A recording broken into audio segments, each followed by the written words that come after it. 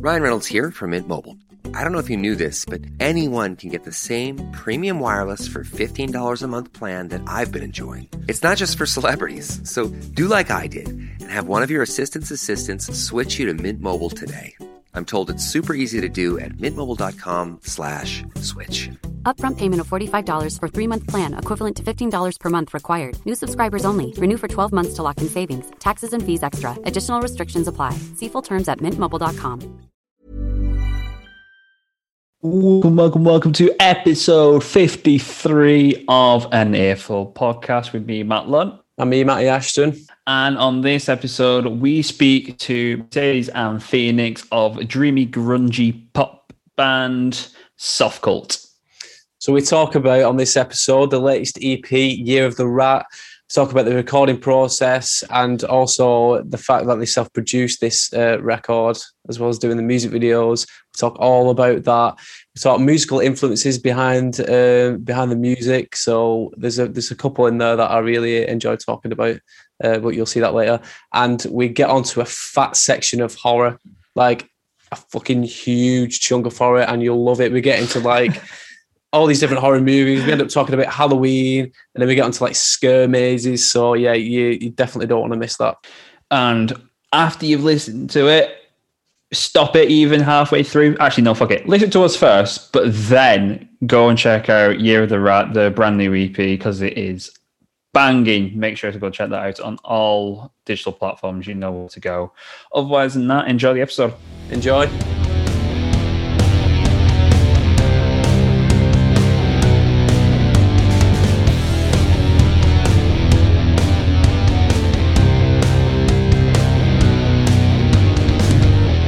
We've got Mercedes and Phoenix from Softcult. How are we doing today? We're doing well. Thanks for having us. We're just having our coffee. Stoked to talk about some scary movies. What is it like? Is it morning where you are at the moment then, or is it afternoon? Or It's afternoon. Yeah. We had a wine night yesterday. Yeah. We got into Okay. technically morning for us. Yeah. I've got to ask, once you mentioned coffee, are you into coffee or is it just a wake-up fix? We love coffee. Yeah. A little too much sometimes because it's like too easy. We're in our home studio right now. So cool. Whenever we're like, flow's going well and then it starts to lag and you're kind of getting out of ideas or something like that, the first thing we do is like, let's go make a coffee. And then it ends up being like you have like 6 coffees a day or something. And yeah, we're trying to work on that. Yeah. We have kind of a coffee addiction at the moment. There is nothing wrong with that. Do you have like a preference in how you have your coffee, or is it just literally coffee machine, button, go? Yeah, Matt's a coffee nerd, by the way. I'm a pure coffee nerd. We just got one of those like Ninja coffee machine things, which is kind of a treat for us. So it can make, it has a frother, so we can make lattes, make cappuccinos, and it even has like a cold brew function and stuff. So nice. We've been experimenting with that. But I usually just go for like a cappuccino or something. And we're both like vegan, so we'll have it with like oat milk, I guess, if you want to get super technical. Yeah. I'm trying so hard to like oat milk. Like I've just standard like normal milk, but like I'm thinking like it would be better for the planet if I had like oat milk, but I'm just really struggling to get behind it. Everyone has their struggles with that stuff. Like when I first started milk, I was never a big fan of milk. So switching to like, almond milk, cashew, whatever, like that, I actually liked it better. So that wasn't hard, but cheese was the hard one for me because I love like grilled cheese, pizza, all that stuff. And I won't lie, the vegan cheese right now, it's still pretty good on like quesadillas and nachos and stuff, but it doesn't quite cut it for, some of the other things. Yeah. You like resign yourself. You gotta like live monk and try your best. Cheese is life. Yeah. So just jumping into questions then. So you guys grew up in Ontario, is that right?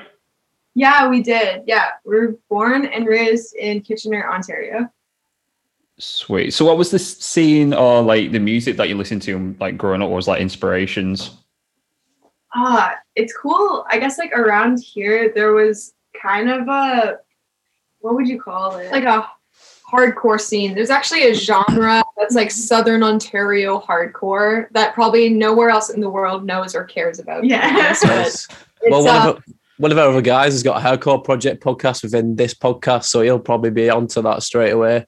True. Oh, okay. Yeah. And so there is a sound, I guess, that maybe if you're from Ontario, you know, or if you're like super into that whole genre. But that was kind of the scene here, was either like super hardcore punk or super hardcore, just hardcore or metal or whatever. It was like a very alternative scene. Yeah. When we were teenagers, there actually weren't a ton of women in the scene on stage. So we would show up to these gigs and always be kind of like, because neither of us like can scream or, you know, do anything like that. So we would, like lightest hand on the bill. And it was an interesting vibe. You know, people would either show up to be like, I gotta see this. Oh my God, chicks on stage and all this stuff. Or they'd be really supportive and be like, yeah, guys, go up there. You give it your best. And so it was, and now I'm happy to say like there's a lot more diversity in our little local scene, such as it is. But back then, yeah, it was rough. It was rough. It was rough. So like my knowledge on in terms of Canada bands, like I'm a massive fan of Alexis on Fire and City in Colour. Yes. Oh my God.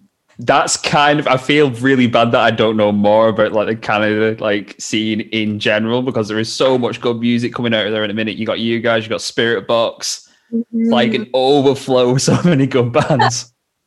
Oh, that's all right. I mean, Alexis on Fire are like the crown jewel of, you know, the alternative band scene in Canada. Everyone, you know, I love them so much. Yeah, like, they're amazing.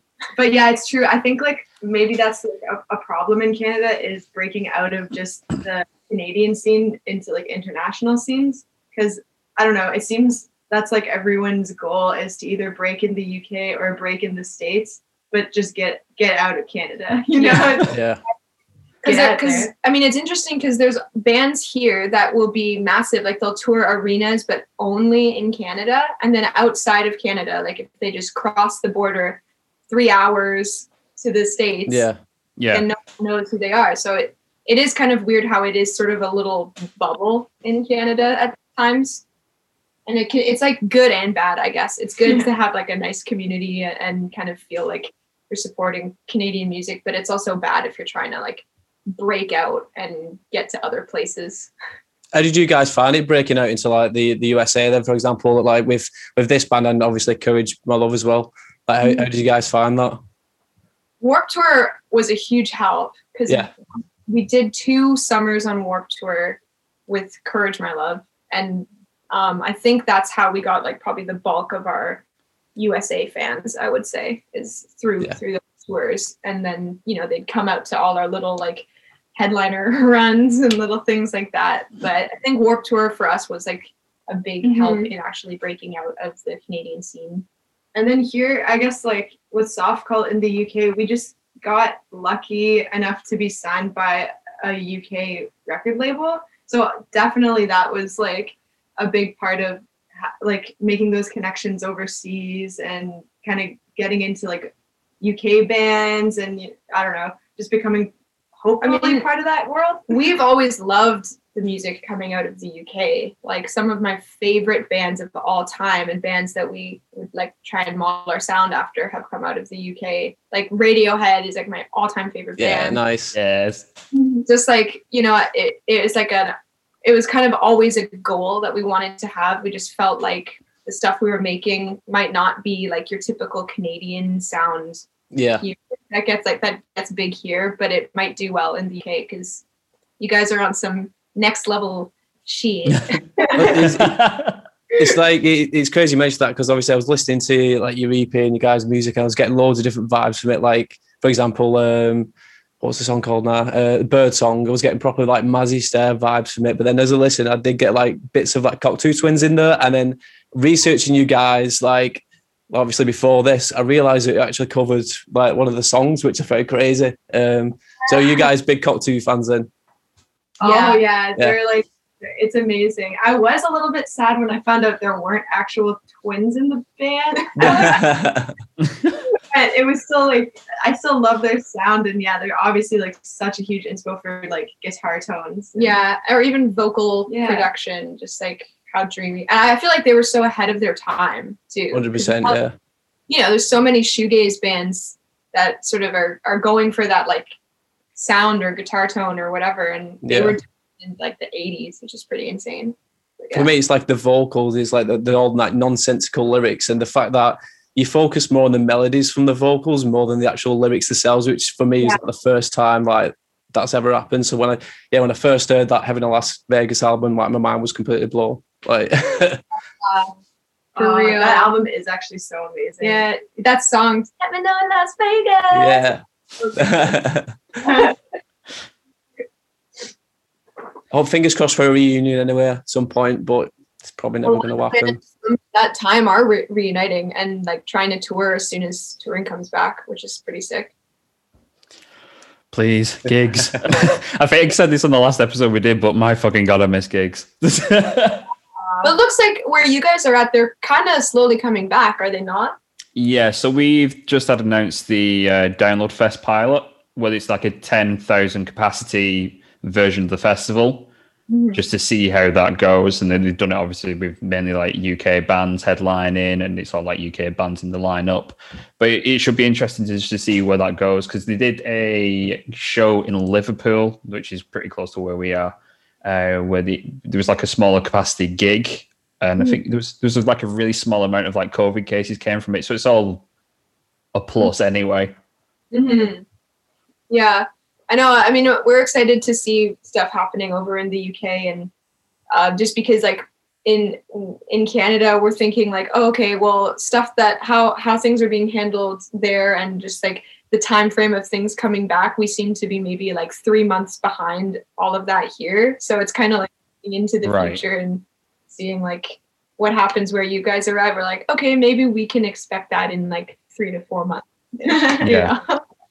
So is it fairly strict at the moment? Yeah, we're in lockdown right now, and it's been since the end of April, or like that. No, I think it was like since the beginning of April. So we're still in the lockdown. Right.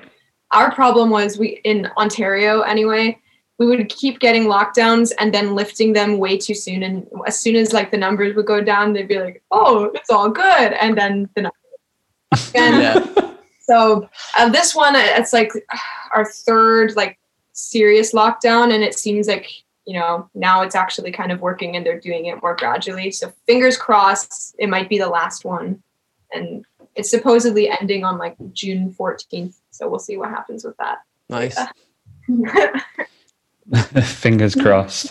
So music at least. So that's good. Yeah, absolutely. Because I mean, I don't think we, like in general, music wise, I don't think it could do until like say the end of the year doing the same thing where it's like open shut, because it's like so exhausting. Yeah, I do feel bad for the smaller venues and stuff. Like, you know, it's always, last year I think was the worst, seeing like a bunch of smaller venues get shut down, and it's understandable. You know, it's hard to like, you know, keep afloat without any government funding or anything like that, but it's always sad when you see that, because your fave venue just gets shut down. You're like, great, I'm never going to play there again. I'm never going to see a show there again. Yeah, so sad.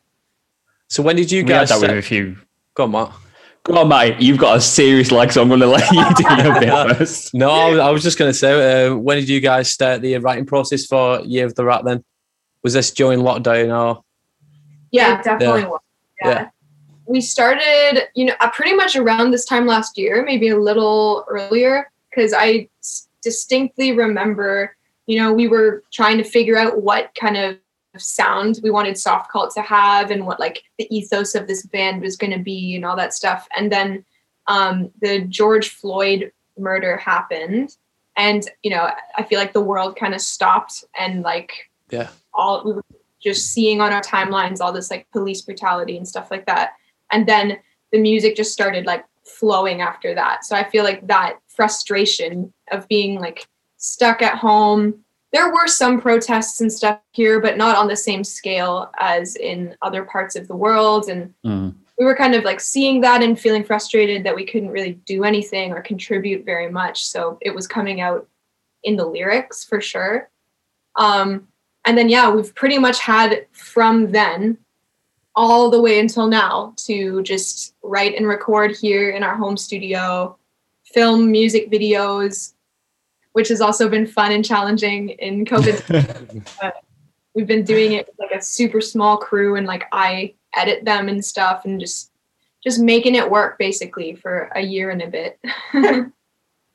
That's incredible though. Like it's just the whole DIY aspect, and it looks so fucking good because it has such like a nice vibe to it. Oh, thanks. Thank you so much. It definitely works nicely with obviously the whole EP. So, but you guys released an EP with Charisma Love last year. When was like the moment where you kind of decided that you kind of wanted to separate as a completely separate entity rather than as like a progression on that band? Because obviously there was hints of the sort of vibe you was going for with Softcult in the last EP, would be fair in saying? Mm-hmm. Yeah, no, I think like we kind of had made, because we started writing, I guess, and just like thinking of making a new project a while ago. So kind of around the same time, I guess, that we put out CML's EP. And then we had a feeling it might be like the last one or something. Yeah, it just seemed like really different what we were writing. And like CML definitely like flip-flopped genre-wise a lot. But then, this just seemed like it deserved to be like its own kind of thing. Because we just had like, I don't know, I think a bit clearer of a vision maybe for it. So it's bound to happen when you know, like, I'm sure you guys have, you know, been in projects at some point or whatever, where it's like it started as one thing and then kind of it changes into something else. And with CML, we started that band when we were like 16. And so over 10 years, it can change so much from what it was. I know that feeling. Like, you know, it's not always the most accurate representation of like who you are anymore 10 years later. So I don't know, the songs for Softcult just seemed to fit more of like who we are now, what we're interested in now, socially, politically, and musically. And so we were like, you know what? It's probably a good time to try a new project and see where that goes. Was it quite nerve-wracking in terms of that, going like, oh shit, I'm about to press like the reset button and like what you've been doing and go like, right, let's just see what happens and how it should go? A little bit. When you have like a history with a band for a long time and it's been like part of your life for so long, and then just like starting over. But honestly, I think we were just more excited kind of than anything. Because we reached a point where like it's sort of like, so if it's not like fun anymore, or if you don't feel like you're being represented in your music anymore, then it's just kind of naturally grinds to a halt.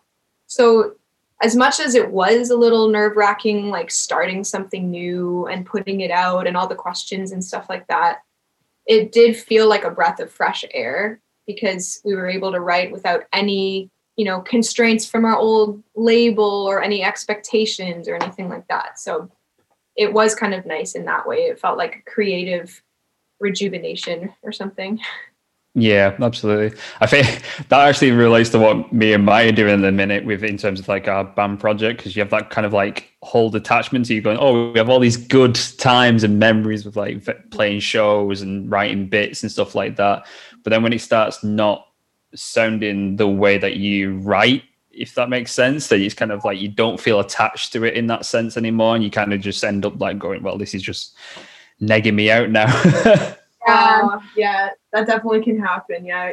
And I feel like that's, when you start like the music you're making, you start like losing your voice in it. That's kind of like a hard thing to understand and like get ahead of too, you know, especially since it is such a release. And I think, you know, Phoenix and I, you know, in our old label deal, we were signed to like a major label. And whenever you're signed to a major label and they actually have like big budgets for things, they expect like a return on that. So then just naturally they kind of oversee things more. And in our case, we felt like a little creatively stifled. Like we'd have these ideas, we wanted to do artsier stuff than what we were doing, and then it was just like the kibosh on that, like right from the beginning. Yeah, so it did kind of feel like we were at the lowest point of CML. It felt like we were writing to please like our A&R guy, or just not ourselves. I'm happy to say that that's not the case anymore. Now we can write whatever we want, and it's all. So was the process in terms of actually separating yourself from a label standpoint, was that quite difficult, or is it pretty much like we don't want this agreement anymore and you kind of just cut ties with it? We luckily, like, we'd already kind of with CML's last EP, it was like the end of that contract anyway. So we just fulfilled the contract, and it was kind of like a clean break. It wasn't anything messy. So. And you do form like personal relationships with people you've worked with for 10 years, obviously. So there's no like hard feelings on a personal standpoint. It just was, I think, like it was clear to everyone on like a business level that it just wasn't really gelling anymore. So I think, it was kind of a best case scenario. We were all able to just be like, well, that was fun. Thanks, guys. And just move on type thing. Yeah, next chapter sort of thing. So did you guys spend a lot of time like before writing this EP just trying to figure out where you wanted to head with your sound and like trying to like fine tune it down to what it is now? Yeah. At first there were like, it's weird because I thought it would be so much harder to nail down a sound, and I was kind of in my head about it. But then when we actually started writing, I think maybe that experience we were talking about with feeling stifled in some ways was a good thing for this project, because we just like naturally did all the things that we wanted to do but couldn't do before. So like we wanted to have like more scuzzy, kind of fuzzy, grungy guitar tones and stuff, and wanted to write more angry lyrics or more like, social commentary lyrics and stuff like that. And we didn't feel comfortable doing that. So I think it was kind of like the dogs just like let off the leash and they just like ran with it, Yeah. It's cool because there's a lot of bands like obviously like that progress with their albums, like going back to that thing, and they get like slated for it because they've sort of changed the sound a bit. But as you were saying, like they've matured more, like they're not like what they don't write like they used to when they was like younger. And like it's bullshit sometimes, because sometimes you get fans that expect a certain thing from them, but like you said, creatively the artists want to go a different way. And I remember like specifically, I remember Hayley Williams like completely like writing off a Misery Business because again she said she wrote that when she was like 16, and like she didn't actually connect to it anymore, and she didn't like remove it from the live set, so she doesn't play it live very much anymore, which fair enough to her. But I know a lot of people like weren't happy about that, but it's understandable. Like you want to just like distance yourself from that and just like play stuff that you enjoy playing, and that like means a lot more to yourself. I mean, the thing with that as well is that if the people want to listen to Misery Business, it's just go and find it on Spotify or Apple Music. Because the way I think of albums is that each album's like an era of someone. It's like a chapter, so it's to where you are at that current point. So when people are like, oh, you don't sound the same as your first album, it doesn't make first album. That's so sure. Yeah, that's very true. I think that happens like with any band. The first thing they do will get kind of, I don't know, the initial hype. Yeah, it'll be nostalgic to people because that's the first time they heard that band. And then when they do something else, it's like, oh, dang, but I liked you in this way that I first heard of you. I guess, it's hard to accept that band's change. We're kind of going through it right now, not in the sense, because obviously like we've just started in January and our EP just came out like a month and a half ago, but we're already doing songs for the second EP, the follow-up, and it now how much and then whenever you have to follow something up, there is always that like that's good enough. Well, that's the thing as well with people's like first album, you don't know how long they've spent writing that first album. So like 1975 was like 10 years, wasn't it, Matty? Where they spent 10 years on this first album, and then everyone expected the same quality of stuff from 10 years of work in a year's time. Yeah, so crazy. Yeah, like that's the thing. I didn't know that. That's crazy. That's wild. Yeah, 10 years. That's like, yeah, that would be so much pressure too. It's like, all right, well, this touring cycle is over. Time for like a new album. What you got? That's why like we've really been focusing on writing so much and recording and stuff during this time, because we know that, or we hope that we will be relatively busy with touring when that's possible again.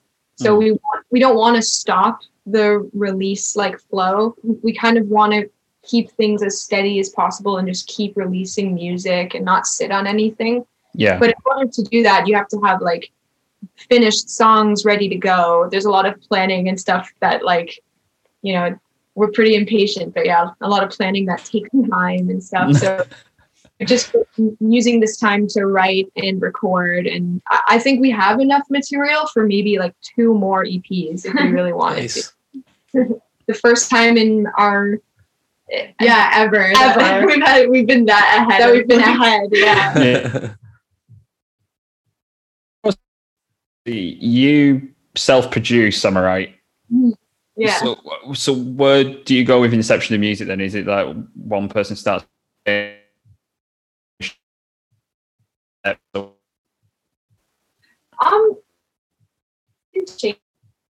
Like you get together time where Sage will kind of come up with an idea and then show it to me when it's like, I don't know, kind of formed already, and then we just like finish it up together, or vice versa. Like I'll start something and then show Sage. But yeah, for the most part, we write everything together, and we definitely record and produce everything together. It seems like, I don't know if this is just because it's like convenient in the home studio, but we'll start with like the instrumental and the vibe of that first generally, and then write like the melody, the lyrics, everything like that on top of that. So usually it's kind of like it all kind of comes together in the studio. Like in the past, we would like be like sitting with an acoustic guitar writing a full song, but just like lately, because we have this studio and we have all these little toys that we want to play with and stuff, it seems like it comes together as we record it, which is kind of cool. I think that's the best thing about having a home studio, isn't it? Because there's been loads of times where I've like got my guitar and then I'll write something and go, I'll work on that. And then by the time like I plug in and whatever else, it's like, shit, I forgot it. So I think just having a plug in, just record it. If it sounds like shit, doesn't matter. At least you've like got it. Yeah, that's very true. It's good to like have that ability to just plug in and like record ideas as they come. And then you can always edit them after or whatever you need to do. But and it's helpful also that Phoenix and I mean, are both like, we have been doing it all ourselves up until this point, but we both have a lot to learn, and we both, you know, it's not like either of us went to school for production or anything like that. So a lot of it is trial and error, and as difficult as it can be sometimes or challenging, it also is cool because we hear something and come up with a way of, you know, achieving that sound or achieving that visual that might not be the most like correct way of doing it, but someone who like really knows what they're doing may not have even thought to do it that way type thing. So sometimes the inexperience can be good. I guess it leads to happy accidents. I think that's quite fulfilling though, having it that aspect. Like for example, in a minute, like I'm trying to get into like doing more photography. Like I have absolutely fuck off fly, but like I have like no like degree courses or anything in photography. So I've been like, right, YouTube, and sit down and see where we go from there. And I think that way of doing stuff, it feels more like fulfilling because it's like so independent that you're not having to rely on other people to show you how to do it. Yeah, that's very true. It's actually so true. YouTube is like, I hate to say it, but it really is like such a great tool when I'm editing. Yeah, I mean, but it's great, like when I'm editing or doing anything, with the video stuff. If I don't know, there's definitely a tutorial that we can find. So it's like, it's been helpful that way. And it's cool because I do think when you're learning, if someone like shows you how they do it, they're showing you what works for them. But when you're forced to find your own way, then you find a lot faster what works for you. So I don't know, being independent that way and being a little more DIY, it has its benefits for sure. I think there's a lot of freedom in that for sure. I know a lot of artists, obviously, when they're in the studio, they like do like a bit of a back and forth, don't they, with a producer, where you can sort of like pick up on like little ideas, or you might have like little bits that you might think will work good with it. So do you find like you just got to like you go to like your friends for like references? So like you do something and you just like, guys, like how does this sound? Yeah, no, we do that. Like that's, I guess, one part of producing yourself that you, at least like I feel like I need like an outside ear a lot. Yeah. So yeah, we'll do the demo test a lot. We'll just like bounce a demo and then listen to it like literally like 100 times in the car or like whatever. While we're doing dishes. And then that sometimes that'll lead to like new ideas, or like, oh, that part would sound sick if, like it had, I don't know, a crazy reverb on it, or and then obviously we'll show it to friends. But our friends are just so amazing. They're usually just gassing us up the whole time. So yeah, we can't trust them. I feel like they've lost objectivity. Yeah. They're too nice. Yeah. So, funnily enough, you mentioned obviously about like you gaining traction in the UK. So, like my first acknowledgement of you guys was through Daniel P. Carter's rock show. Where I had because I have this religious thing of like every Monday when I'm at work, when I'm doing like whatever I'm doing, I'll just shove headphones on, put it on, and then listen through. And if there's any new bands, I'll pick them up on that. And then heard Take It Off, and then I was like, holy shit, what the fuck was that? I went back and then I tried to find like the name for it. It was only after the 2 songs. It was like, oh, this is Softcult. I was like, sick, I'm getting on that. But how did that come to be? Did Daniel P. Carter get in contact with you, or is it just kind of like you were played and you were like, oh shit? He honestly was just championing us really hard. Because we had a song that we take down, and because like there were fans of this other band that were like saying, oh, it sounds exactly like this song, it sounds like that song. So then I think there was like some discourse online that he somehow became aware of, and then I think he felt bad for us, if I'm being completely honest. Like I think he took pity on us and he was like, oh, you know what, I'm going to, because originally he wanted to play that song, which we now refer to as the cursed song. Right. But it led to a lot of really good things because he ended up playing us on his show and kind of becoming a fan that way. And he's just been advocating for us and championing us a lot sooner than we thought. Like it's been our dream to end up on the BBC with our music somehow. And we did not think it was going to happen with this first EP at all. So, again, a happy accident, I guess you could say. So I saw you guys. Positive one regardless. Yeah.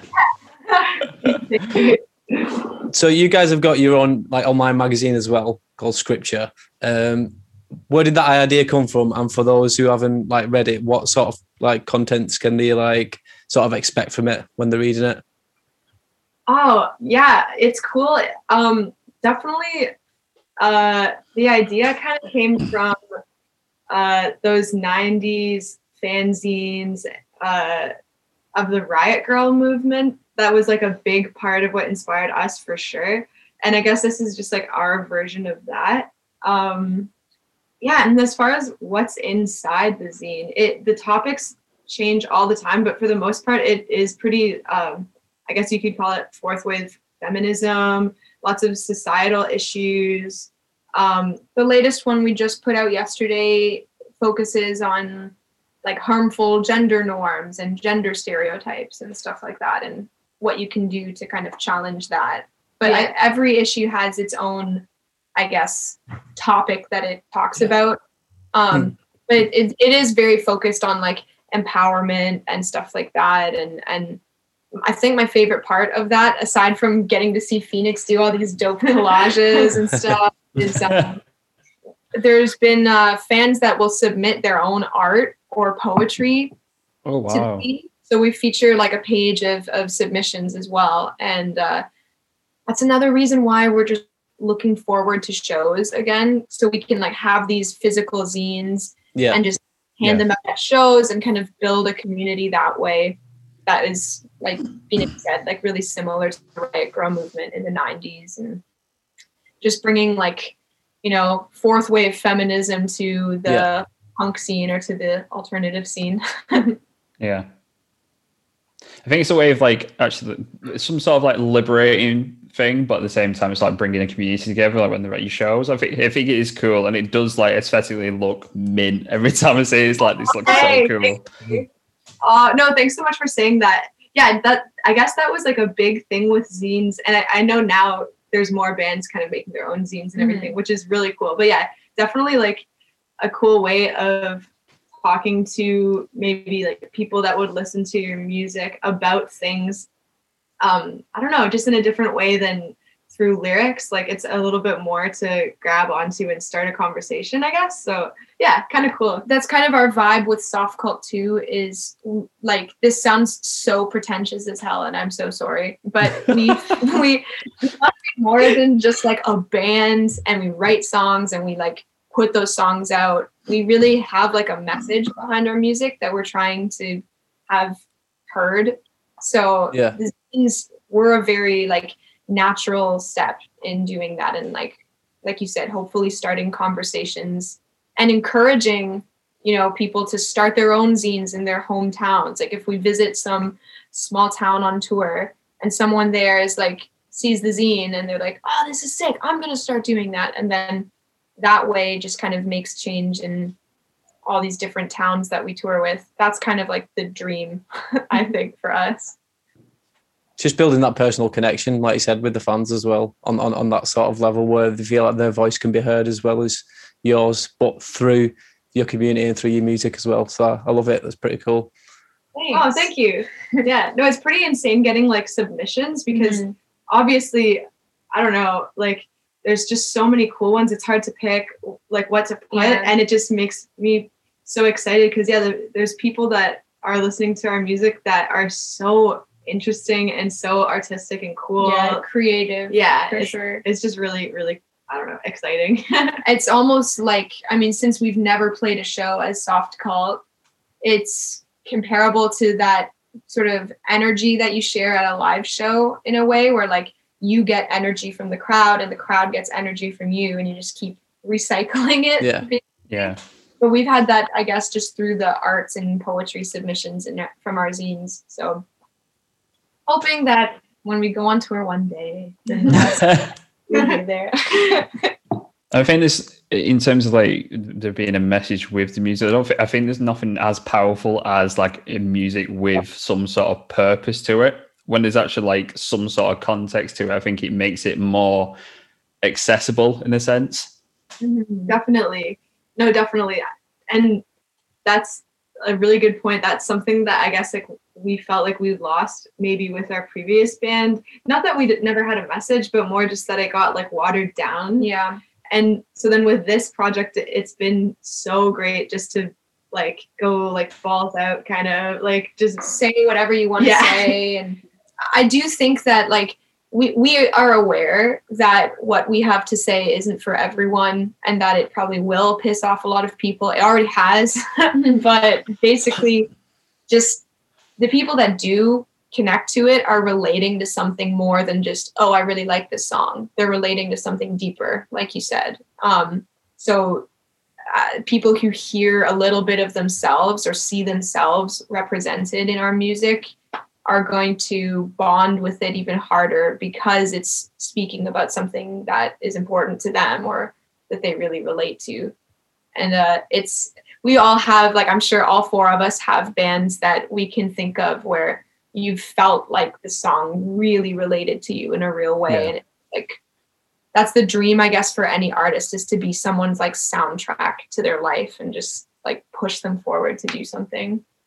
So hopefully we can be that for a couple of people. Yeah, I think it's even if it's like even two people. Like we had it where we was at someone's like leaving party over the weekend, and our band that sort of not existing anymore. They randomly put it on about why we're listening to this, and it reminds us of when we first got together because it came out at the same time, and we're like, what? Oh, never thought of it like that. That's crazy. That's so great. Yeah. And you don't even, you probably never considered it, but it was something so special to them in that moment. Yeah. That's so cool. Then we're like, we're over it. It's fine. Just get rid of it. Turn it off. Yeah. It's hard listening to your own music sometimes. Sometimes you're like, please just turn it off. For me, it's when you like my mum and dad play it and I'm like, oh. Yeah. Oh, I hate that. Yeah, our parents are the cutest and the best for that. Like whenever we put something out, they'll just play it on repeat as well. And it's like, it is so cute, but we straight up will walk in and we'll just feel like our song is playing in one room and it's also playing in another room. I don't know, the vibe is hard to explain. So with man, today you posted about your 100th post, and in that you kind of discussed how it's been like 5 months of a band and like saying thank you to everyone who's started supporting you. In retrospect, how do you feel about the progress over 5 months? Because from our perspective, it is a crazy amount of progress in 5 months. Oh, thank you. Thank you. Yeah.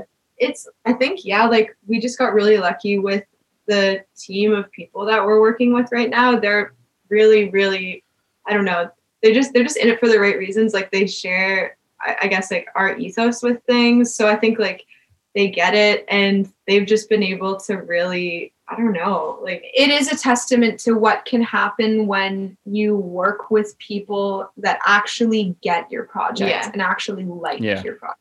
Because like I think when things go well, it's like a team effort.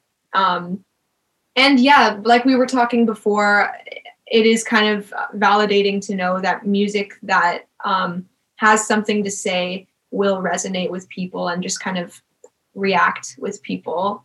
So yeah, we don't know how it happened, but it's definitely beyond our expectations of what we originally thought it was going to be. Mm-hmm. So we're really happy about that. Love it. I'm looking forward to hearing more anyway. So yeah. Should we get into some horror? Yes. Horror time. Horror time.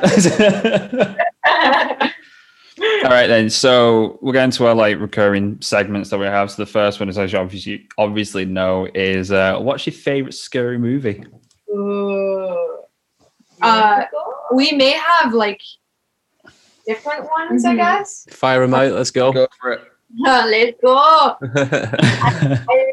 It was really hard for me to choose because there's two that immediately come to mind for me.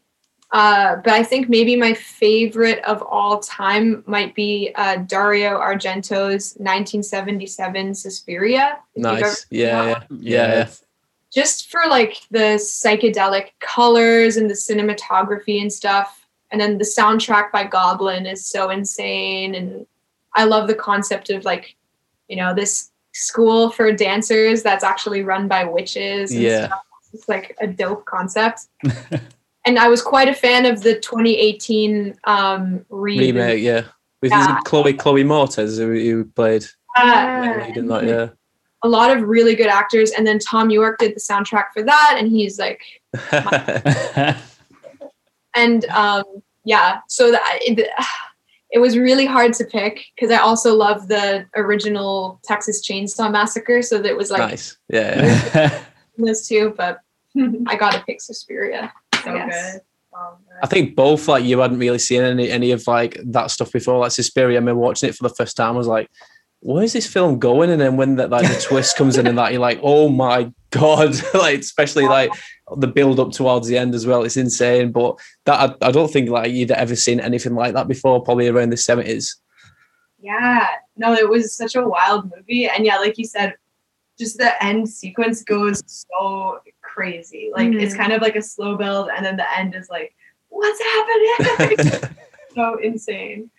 And I mean, Dario Argento's films are all pretty sweet for that. Like, I love the vibe or like the aesthetic of all of them. But that one, I feel like definitely he pushed it like to a whole other level. And just, yeah. You know, that's like the most extreme one probably for, you know, the cinematography aspect of it. Yeah. We were huge fans of it. We were kind of obsessed with it, and we would like put it on and then try and write music to it. Like, we turn the sound. Yeah. Yeah. It's been a big one for us for a few years. There was a band that we had on called Blood Youth quite a while back, and they said when they were recording their album recently, the last album that they released, they were saying that they just put on the worst horror films that they could probably find, and then be inspired by that. So when they went in to record, they'd feel like slightly drained. I think it's such a like strange process. That would be, I'm sure just like all that imagery, just nonstop, you would be kind of like, what? Like, film too. Like, if you do one like Suspiria, where the visuals are kind of artsy and they're really pretty, like they're really beautiful, then that puts you in one mindset. But if you put something on, I don't know, that's like it's like Texas Chainsaw, something a little more like visceral or a little dark, it would get you in like such a crazy mindset, probably. Yeah. Wow. Okay, I think I thought of mine finally. This whole time. Drum roll. There's just so many I like, and then I'm like, I'm like on the spot. No, but I think for me, and it's like a classic, I'd say probably Nightmare on Elm Street. That's Matt's favorite. I waited 53 episodes for someone to say Nightmare on Elm Street. So no, I love it so much. Just the concept, the soundtrack, everything. Like, and yeah, just as a like a franchise too. There's been like a few like meh movies, but like it stood the test of time, I would say. So yeah, the Dream Warriors one is sick. Yeah, I love the Dream Warriors. Yeah, number 3. Yeah. So I tend to have this debate with you and the other Matt. So yeah, there's 3 Matts in total with us lot. So so in terms of Nightmare franchise, I always say it's the first New Nightmare and then Dream Warriors, but everyone tends to go 1, 3 and then New Nightmare. Yeah, I might be 1, 3 and then New Nightmare, but that's fair enough. they're all good. Like, and that's just me, you know. That's just the ones that I tend to watch. You just love the Dream Warriors one for that scene where like the puppet. Yeah. Oh man, that's Oh, that's insane. You know, he snips it and he falls off. So good. So good. Oh my god. Did you guys ever see like Freddy versus Jason? Did you? Yeah. What a film! What a nice feel-good film. He kind of like bordered on like horror comedy, didn't it? Like as much as it was a horror, like it's crazy. I definitely feel like they made that for the fans. They're just like, yeah. No, I used to put on the OG Nightmare. I used to put it on to fall asleep, which is like so dumb. That's the one. What? But it actually, I would do that, and it was like I would get like crazy dreams too from it. So I don't know. I recommend it if you're just bored with your regular like sleep schedule. I so want to try that now. Did you see the remake out of interest? Do it. Yeah, no. I had like a crazy dream where like my bed like turned into like I was lying in bed, and then like I looked down and there were just like snakes all over my bed. And I swear that sounds like it would be in like Nightmare on Elm Street. Yeah. I think that was from it has to be from watching that. Did you see the remake? Oh yeah. What was your thoughts? I mean, I don't know. Obviously the original is just like better, but I still we're kind of like the wrong people to ask with that, because we just like any horror movie that comes to theaters, we go and see it. Even if we think it's going to be bad, we don't care. So our birthday, like we're twins and we're born on Halloween. So I think our birthday is like, always just loving creepy things and scary movies.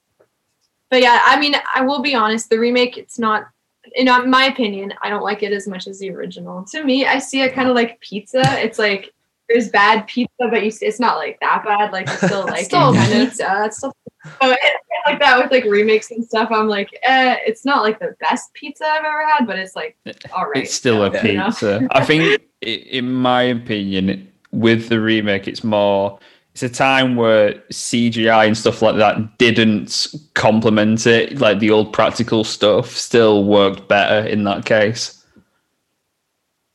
Yeah, that's a good point. People did get kind of heavy-handed with like CGI that wasn't maybe like the best looking. Think about like like the Evil Dead remake though, which I quite liked that. Yeah, it was and brilliant. I loved it. Incredible. So they're trying, like they did do some CGI and stuff, but I think they paid homage to the like sort of puppet like aspect or the makeup aspect, like all of that gore makeup and just stuff like that from the first one. They they did a good job of it. They didn't reinvent the wheel with it. They just maybe changed the characters so it wasn't comparable to the original that much. But did you ever see, you mentioned Freddy versus Jason, did you know that there was meant to be a sequel which was Freddy Jason versus Ash? So there's a comic that there was a series full of comics that it was meant to be adapted from, so that's what ended up being the sequel, was the comic version where it was Ash from the Evil Dead, Freddy and Jason. That'd be intense. What?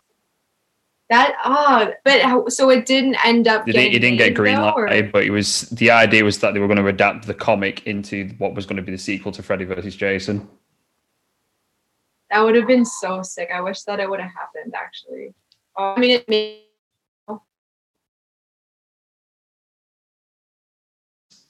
That's what I heard recently. It's crazy, because I guess the show, there's 2 seasons of the show, right? 3, and then. There's 3? Yeah, so the third one, I don't know if it's the same for Canada, but in the UK, the third season's just come out on Netflix. Oh, it's not the same. Get on it.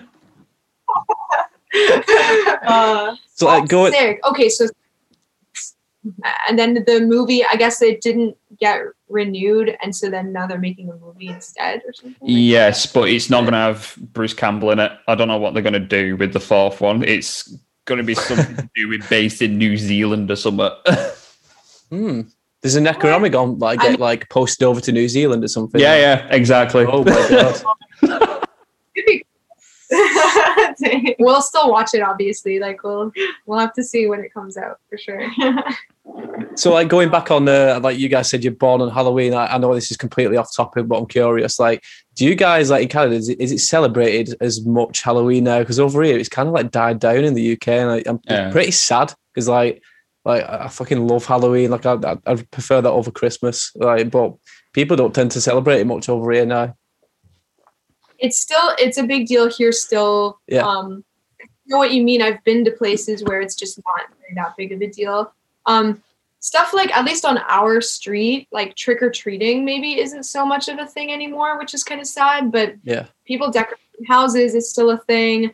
All the haunted houses you can go to, that's our favorite thing to do, and we're so bummed that last year we couldn't because of COVID stuff, but we're going to double up this year and go to 1 million haunted houses. So it is still, luckily it's still a big thing. Maybe it's more of now an adult thing and less of a kid thing, I guess, is what I would say. Yeah. Unfortunately, I know what you mean. It's died down with trick-or-treaters here and everything. It was cool because it was a nice little celebration for it. But like you said, it's become more of a adult thing of let's go out, get pissed, and then maybe go to a horror attraction, which there's nothing wrong with that. Because no wrong with that. Scare mazes. Yeah, no, that's definitely the vibe here too. It's kind of bars will have Halloween special nights or whatever, but we have to get this next generation of kids back into Halloween. Tell me about it. Yeah. There's a haunted house in Toronto that is our favorite one ever because it's actually there's not that many castles in Canada. I know in the UK you have like a ton of castles and cool stuff like that. Oh, they're fucking everywhere. A castle here is rare. So there's a castle in Toronto, and they do like a haunted house inside where you can go through like every level of the castle. Nice. And they put some budget behind it. Like there's people hanging from the ceiling that come down. It's crazy. So that's so cool. It's so sick. See, that's what we need, because like the ones over here, they don't really go all out for it. So the best I've been to, I went to Horror Nights in Orlando back in like 2019, and that was like, wow. Compared to the stuff we have over here, like they do put some like effort into that, but it's not as scary as you want it to be. But then again, it's like, how far do you want them to push it before it gets like overboard? Yeah. Even those ones that are like, you know, at the pumpkin patch or whatever, those like corn haunted houses, they're still fun. Yeah, I still kind of like those, even though they're not the scariest. Yeah. Getting chased by Chainsaw Guy. Yeah. Yeah. Always. you guys probably have like maybe heard of this, like those crazy like extreme haunted houses that like McCamey Manor. Yeah, that's what the fuck. Like, why would you want to put yourself through that? Like, you sign a waiver like that says you could possibly die from this. It's like, well, why are you doing it? Guy like torture you. Like, I don't know if this is still true, but we watched a little documentary on McCamey Manor, and back when the documentary was made, he does it all for free.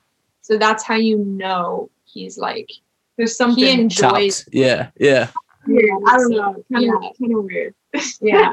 There's apparently a big waiting list, isn't there, for it as well? Like people. What the fuck? Yeah, there is. Yeah, there's a huge waiting list, and like you said, the waiver and everything, and you have to be like, if something happens to you there, like, they're just like, it doesn't my fault. Yeah. Oh well. Yeah. Well.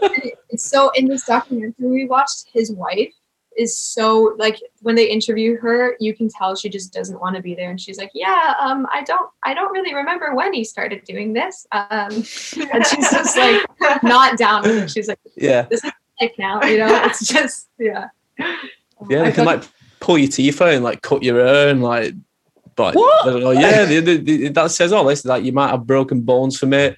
They try and like they like duck you underwater for ages. They stuff food in your mouth, like anything, like. Yeah, I swear they force feed you and like lock you in a coffin, and you. Like, oh my god!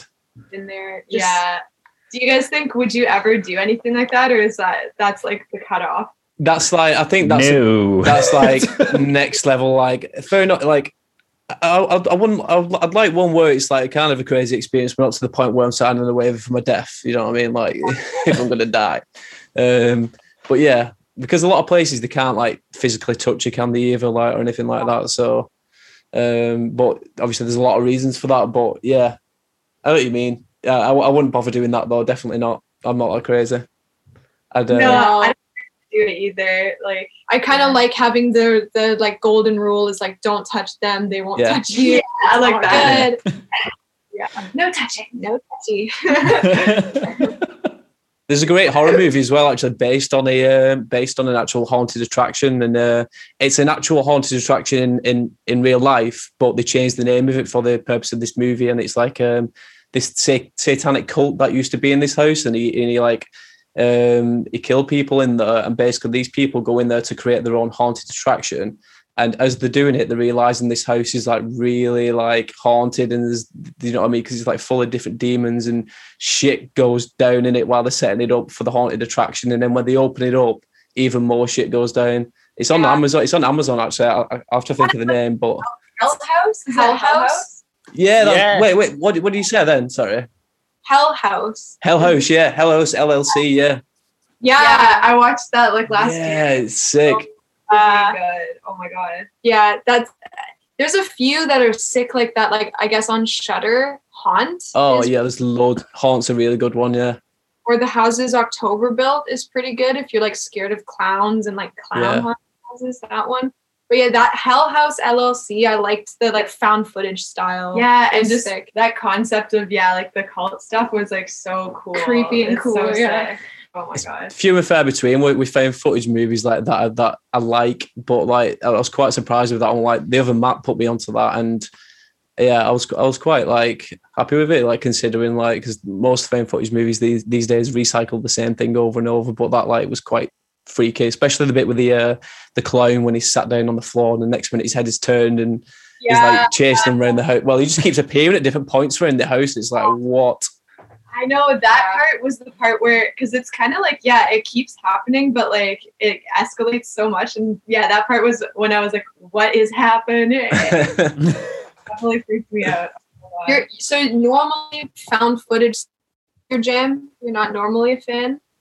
No, well, some of them I am, but I feel like a lot of them just recycle the same thing like over and over. I mean, films like Wreck, for example, they did a really good job with it. That they reinvented it after like the Blair Witch Project, but then I don't know, you get quite a lot of them that are just very samey, and it's a bit meh. Because I know, not many people are, but I'm a fan of Blair Witch Project, like the original one. Yeah, it's like that. Another one was a contender for like the ones I was maybe going to mention for the favorite. Yeah. But I know so many people like will see it now and they'll be like, "Oh, it's like nothing even happened. It's not scary and all that stuff." But it's not about that. It's about like the suspense of something happening. Yeah, exactly. You said it. I like see the witch at the end. Like I like that your imagination's probably worse than whatever they could make, in the movie. I was thinking it, like, oh shit, what film is it? One with Mel Gibson in it. Signs, is it? Oh yeah. It kind of ruins the film, will reveal what the thing looks like. Yeah. Mm-hmm. Yeah. That I feel like that can happen in movies up to it, and then it's like maybe just like for that time the budget or like the technology or whatever there. So yeah, if it's, I don't know, to me I always kind of like when it's like you don't fully see like a creature or like a something like that. And you guys probably know this vibe too because you're into scary movies, but do you ever feel like you love the movie except for the ending? Like it's a good movie. Yeah, that does happen a lot. Yeah. Yeah, with horror movies especially, I find we're like, the movie's great, the ending kind of sucked, but everything before that was good. It's like because you don't know how to wrap it up. It's like the same concept of like if you write a song, you have like a really good chorus, but then you don't know what else to kind of do with it or like combine with it to make it be like consistent. Yeah. Oh. It's so hard when, like, we used to always have this thing with choruses specifically where, like, we love the verse, we love everything we've got, and then the chorus has to be, I guess, like, the shining moment of the song because it keeps coming back. And then you get kind of, like, you choke when it comes to writing the chorus. Yeah. I don't know. You mentioned Shudder. Have you seen Scare on Shudder? Scare Me. Oh, I don't think so. No, we're relatively Shudder. So what it is we had the director and the guy who acts in it, Josh Rubin, on the podcast last year. But it's not exactly scary. It's just stupidly creative how I would do it. It's basically about two people stuck in a log cabin in a power cut, and they're both writers. One's really acclaimed and one's wanting to be an acclaimed writer and is kind of envious on this woman writer who is obviously successful from that. So then what they start doing is telling each other these scary stories and building up on it. But as they're doing it, there's like it's like crazy sound design and stuff like that, which kind of like enhances it. Like there's one about a werewolf, and then like in the shadow, there's like a claw coming out. Like acting the stories out, and as telling them, and she's like, acted out to me. I want to feel like I'm in the story, sort of thing. And like you said, the sound design just is brilliant behind it. It completely makes the film. But I think you guys will love it actually. That's sick. Okay, we'll definitely have to check that out. We love that new wave of horror. I don't even know. I guess like slow burn is how you would describe it, but like Hereditary or like The Witch or The Lighthouse. We all those new ones. Midsummer as well was a really good one. That's like very artsy, but it's very out there. I don't know if you guys call that one Midsummer.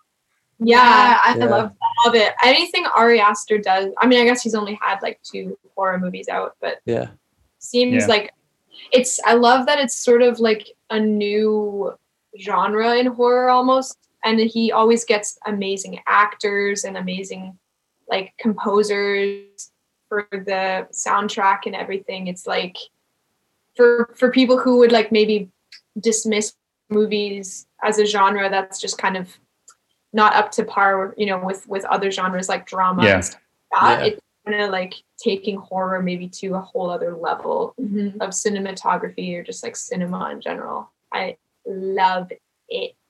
I think the bit with Midsommar is obviously there's loads of disturbing shit in that film, but one of the most disturbing is like right at the beginning, where it's the car alarm blends into the score that they've got when they're going up the stairs to see her parents and stuff like that. That is so uncomfortable.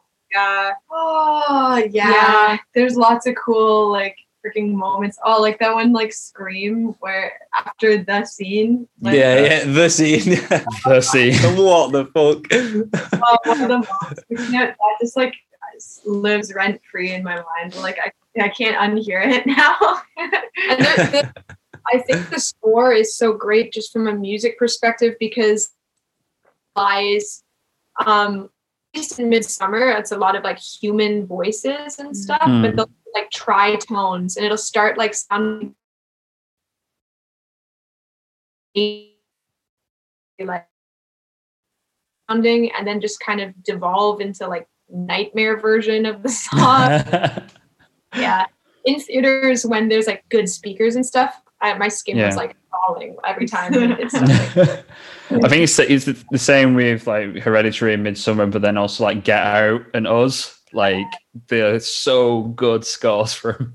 Yeah, definitely. Yeah, Get Out with so many easy, concepts. I guess they're not just like making a remake of like a classic or something. It's like a brand new kind of like concept. So whenever like movie scores, especially in horror, come up, want to know like have you guys seen It Follows? Yeah, we was talking about that on the last podcast we did as well. That film got brought up. Yeah, and like Disaster Pieces soundtrack for that is so sick. That's what makes it like sound in a horror movie, including the soundtrack, is like one of the biggest like elements, probably more than the actual like movie itself. Because if you take all that away, there's, you know what I mean, it's nowhere near as scary. But if you get rid of the soundtrack and left in the dialogue, it's not the same feel. Although there was like this, and I'm blanking on it now, but it was a Japanese horror movie, but I just can't remember the name, where there was no like music to it. Yeah. You'd think it would be like not as scary because sometimes the soundtrack totally does make it. With this, it really was like I felt so on edge the whole time because there were no cues of like, ooh, something's about to happen. Right, yeah, I get what you mean, yeah. So that's testament to like the actors though in it and the physicality and the way they like play that character, right? So yeah. For sure, yeah. I guess maybe it makes it a bit more what? Like, but I just assumed that something bad was going to happen every second that I was watching it.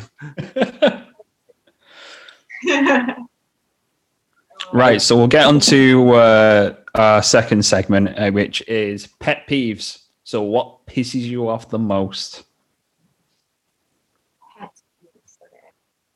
peeves. What doesn't piss me off? On a very real level, I think something Fiend and I get pissed off a lot at in the music scene is like elitism, you know, gatekeeper attitudes. Yeah. Like, it's always the stereotype that like we can probably all recognize is like this neckbeard dude on the internet that's like, no, that's not good, or like that's not, and he'll, you know, I feel like it is the one detriment of like the alternative scene that we all love to say that we're so accepting and we're so like, we like being alternative. We like having this fucked up little family and stuff. Like we're not on the mainstream. And that is what makes alternative sick. But then when an artist in the alternative scene tries to kind of break out of a certain sound or do something different, it they can be like pretty harshly judged by like the elitists or like the gatekeepers in that scene. And I know it's been a thing since like the punk, days in like the 80s even, or like the hardcore days, where there's just so many labels that don't matter. I guess it can be really cringy having a conversation with someone that like they just refuse to listen outside of their like bubble. Yeah. I think that's like one of our biggest pet peeves in music right now. Even just being like, two women in a band, it's been even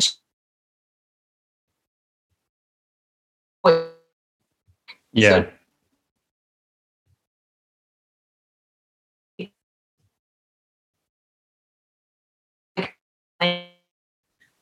Talking about like a guitar tone or talking about like a certain way of playing or a style or something, they're just kind of like looking lesser on you because you don't fit the like image of what they anticipate a band like you to be or whatever. So that's my pet peeve. That's it. Well, we have a sort of experience with that because we used to be in what was a female-fronted band. I hate the term female-fronted band, but it was a female-fronted band.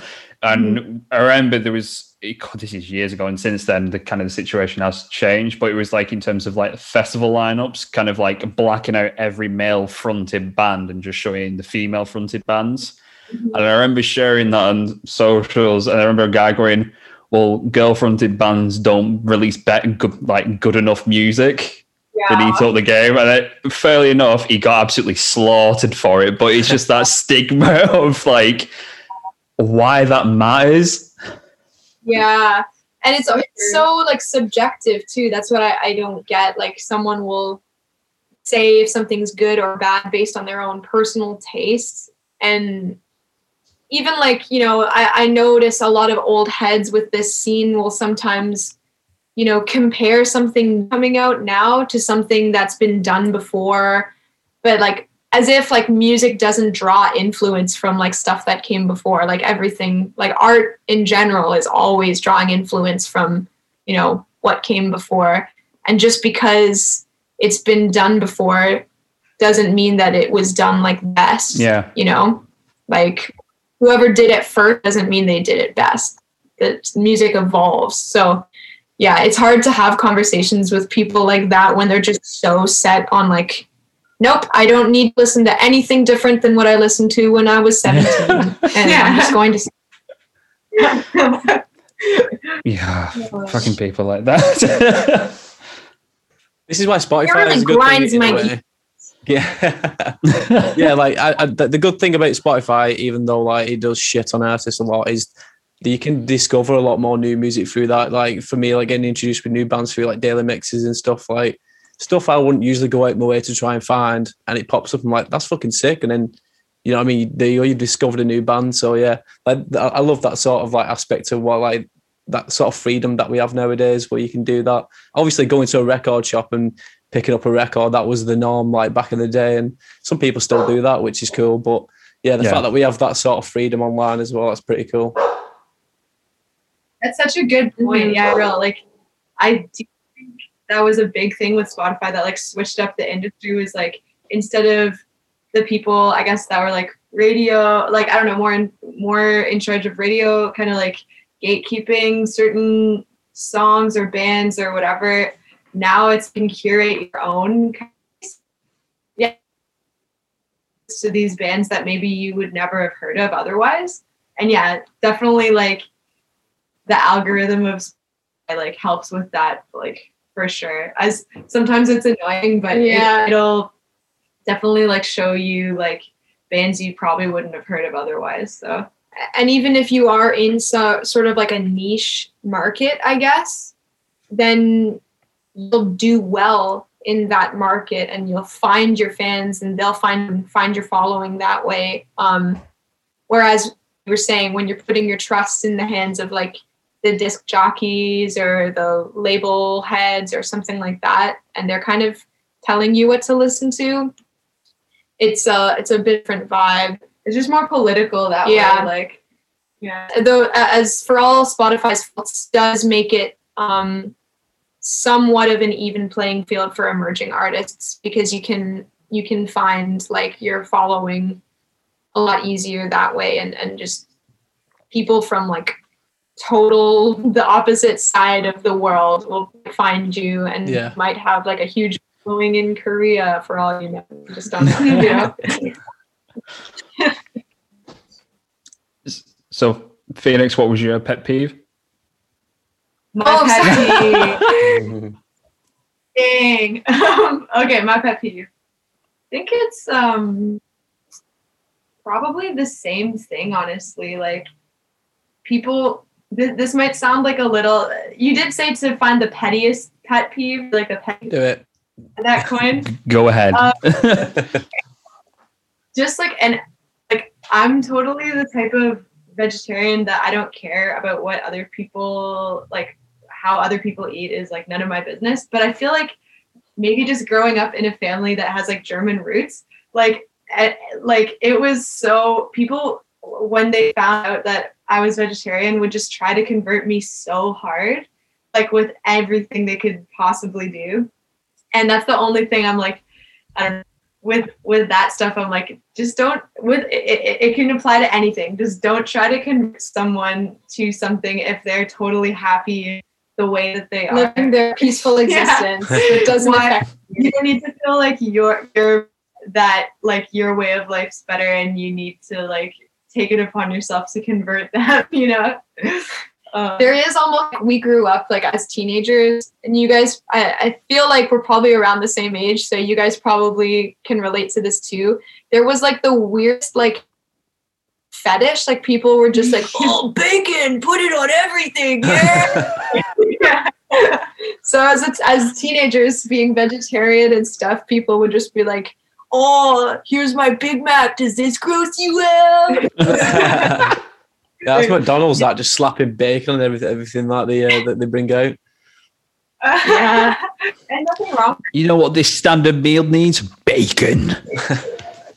That too, like no judgment. But yeah, it's like from every corner, people are like, I don't know, judging you for that, I guess. And like, where do you get your nutrition from? Oh yeah, where do you get your protein?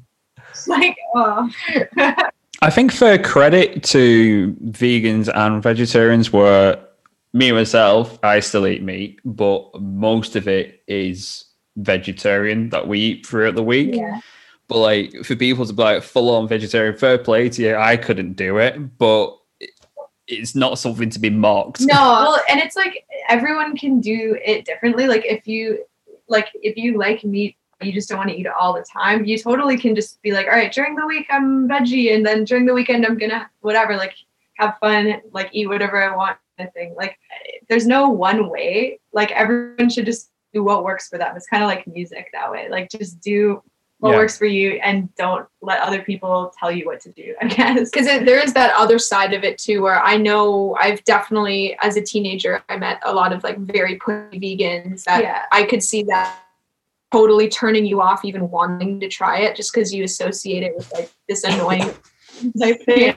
So it's pretty astounding how even the stats of like if you just cut down, or if everyone in the world was vegan for like one day, like the effect it would have on the environment and stuff. So that's what I always tell my friends that are like thinking about trying it, but they don't know if they can commit to it. It's like, you don't have to commit to it. Just try it. Even if it starts with like one day a week, you try. You're already impacting the environment and stuff just by doing that. So there shouldn't be like a tier system of like, I am a level 10 vegan. Yeah. I think people forget that you actually, with like vegetarian food, you can actually make nice shit with it. Like I think everyone thinks like, oh, it's just plain, you don't have anything else with broccoli, and then that's it. And it's like, no, you can do so much with it. Yeah, it's true. Yeah, it's like, that's so true. Like people think that it won't be good, but if you think about it, it's just removing like one ingredient from what you're eating for the most part. So, or replacing it, yeah, like having a different protein type thing in there. But yeah, for the record, there definitely can be like gatekeepery, like vegetarian gatekeeper veggies. Yeah, they're like it's the same thing we're talking about. Yeah, basically. Gatekeepers. Yeah. No more. Yeah. It's also sick seeing now, because it's definitely changed since we were kids. But just the different, and in North America, we're very far behind where you guys are at, in terms of just vegan options for things being readily accessible. It's like that's not a thing that's now with stuff like that finally coming in. But we did notice, like, being in Europe and being in the UK, it's just so much easier to find just like around where you don't have to go out of your way to like this vegan restaurant across town type thing. Yeah.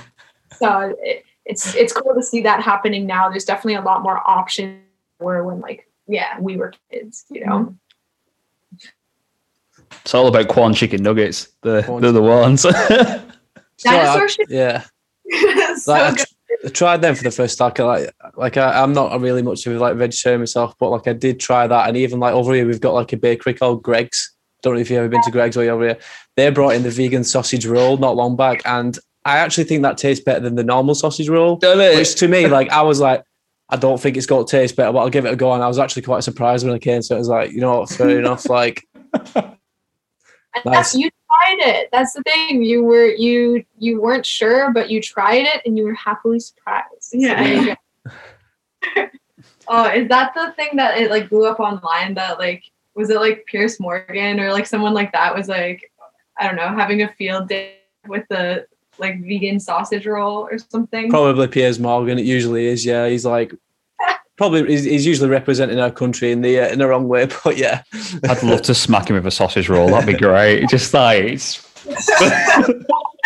don't worry. There's definitely like Canadians that will definitely do the same. Like it's not just Pierce Morgan. But yeah, a lot of loudmouths in every country. Definitely loud everywhere. Yeah. Oh man. That's my extra pet peeve, Piers Morgan. You can fuck off. Fuck off.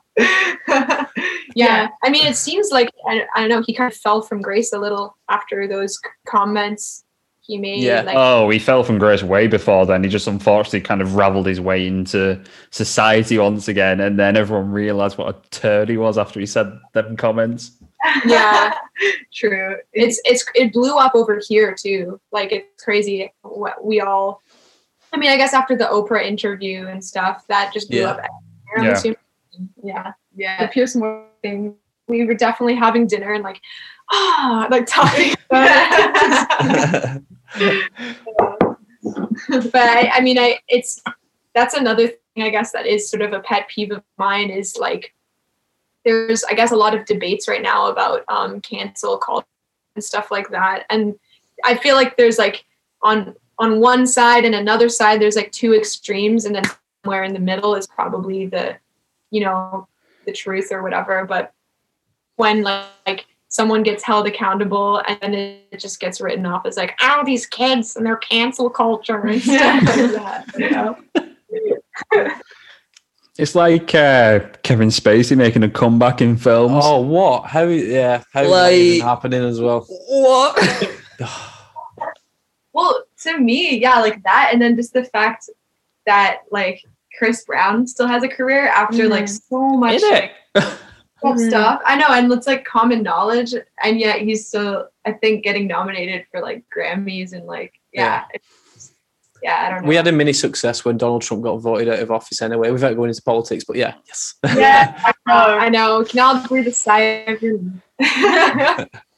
He doesn't have the nuclear codes anymore. Yeah. I saw like a pretty insane video actually of him, like, I guess he's just been staying in a hotel, like just living in a hotel in Florida, and there's like this video of him kind of in a back patio of the hotel on like a little mini stage, still ranting about how like, the election results were rigged and all this stuff. And well, in his typical, Trump way. Yeah. And there's maybe like 20 people in the audience or something. And every now and then there's like a whoop and like a clap. It's great. Like, this was the leader of the world, and now he's just like ranting to randoms in like a hotel.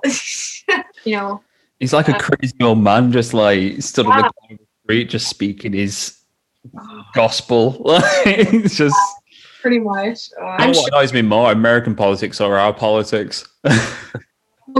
You guys have like Boris Johnson, and that's like not been fun recently. It's messed up Canadian too. Like oftentimes like traveling, like I don't know, people. I don't know. This like we're so close to the States, like just geographically, and then also like we do have our fair share of like lame politicians. But yeah, just I don't know. Sometimes it's scary because they're just like lumped in with I don't know craziness sometimes. That's another pet peeve is if we go to like another country and people assume we're American and we have to be like, no, we're not American. We're nothing against you, American. Not that it matters. In the Trump era, I did not want to be, mistaken. Yeah, I find it crazy, like, without getting all like deep into this, like, you guys are so close to the USA, but yet you're like Canada has got much more of a hold of like gun control laws and stuff like that. Yeah. Compared to the USA, and like the statistics and that, the difference is crazy. Just considering you're literally like, it's just one step over the road kind of thing, in it. You know what I mean? You're next to each other. It is pretty wild. Even within the States, like touring there is like really awesome and amazing. But it's just crazy, like the certain, like what'll be legal in one state and then just the next state over is like so illegal. And like just going over state lines, like on tour, you have to really be conscious of that stuff. And, it makes us sort of proud to be from a more like, I guess, progressive country in terms of gun laws and even like, gay marriage, for example. It's been legal in Canada for over 10 years and it just became legal under Obama, I guess, in the States. So just stuff like that where it's like, it's a celebration for everyone when something happens for that country, like any country starts to become more progressive. But you're right. It is crazy how like these borders that divide us, and it can be so different, even though we're literally neighbors, like right next door. Yeah. Wow. It's all about knocking those walls down anyway, instead of putting them up like Trump wanted to. But yeah, with a vegan sausage roll. It's a vegan sausage roll. Do it. Vegan sausage roll for president. I heard a good quote about that where it was like, the next fascist in office isn't going to be as obvious. They're going to be more eloquent and they're going to be, even more charismatic and stuff like that. And it's a never ending struggle. Like just because one battle for good, I guess, is won, then that's it. Like you have to stay vigilant and you have to make sure with your voting power that you're not electing someone that could, fuck things up for a lot of people.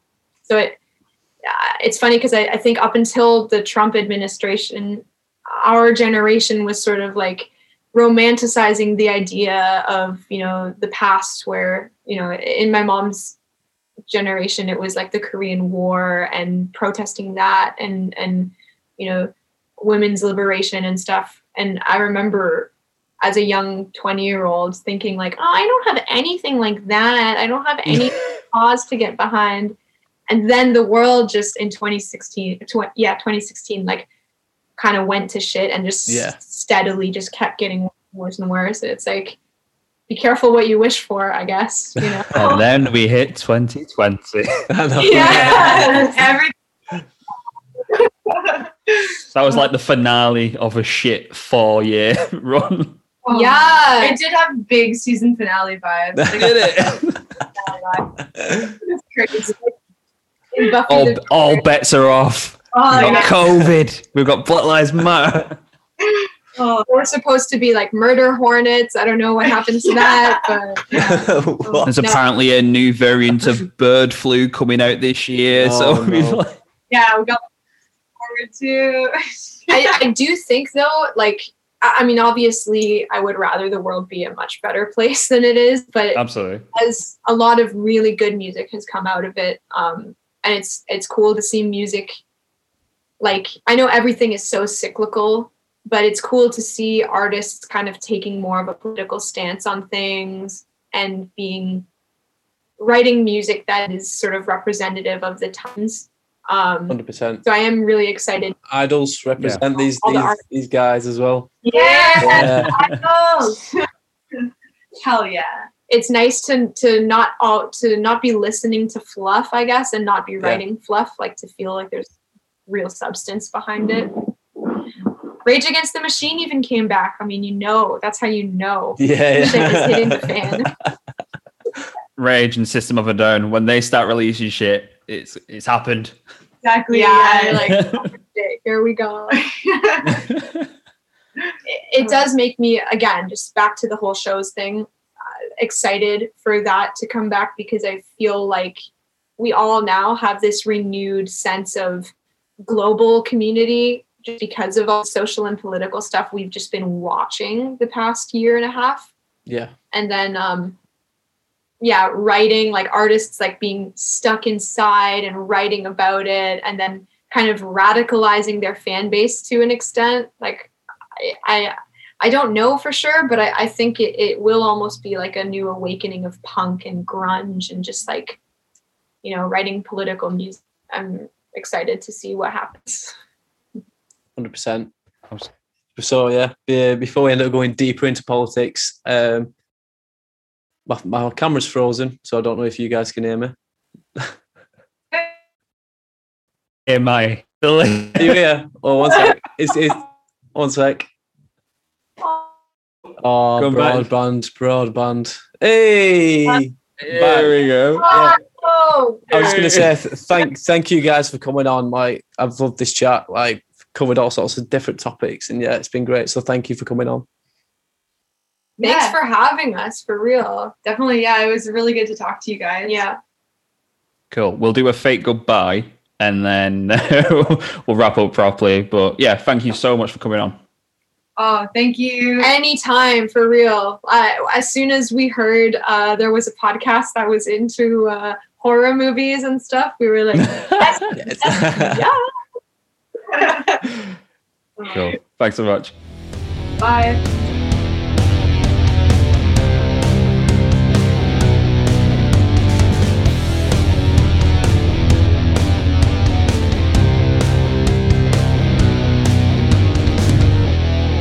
So that was episode 53 of Naval Podcast. A big thanks to Mercedes and Phoenix for coming on. Really enjoyed that conversation. Like, the fact we got so like deep into horror movies, like, you can't go wrong with that. So I finally got someone who said A Nightmare on Elm Street. Yes. A little win for Lund. Yeah. Again, massive thank you for Mercedes and Phoenix for coming on the podcast. If you, like I said, if you've not checked out Year of the Rat already, go and check it out. It is such a good EP. Otherwise than that, if you haven't had a look at all other 52 episodes that we do, go and check them out. But we also have other episodes and different series as well. So if you haven't already checked out the Hardcore Project with our good old pal Alex Smith, make sure to go and check out the new episode of that. It is such a good chat. We've also got Silver Screen Unseen with Ryan. Make sure to go and listen to that as well, because who doesn't love an in-depth talk about film? We all enjoy a good talk about film once and again. But otherwise than that, Thanks for watching. I said, otherwise than that, fuck. Yeah, thank you. Love that word. Otherwise than that, thank you. Otherwise than that, Bye. Bye.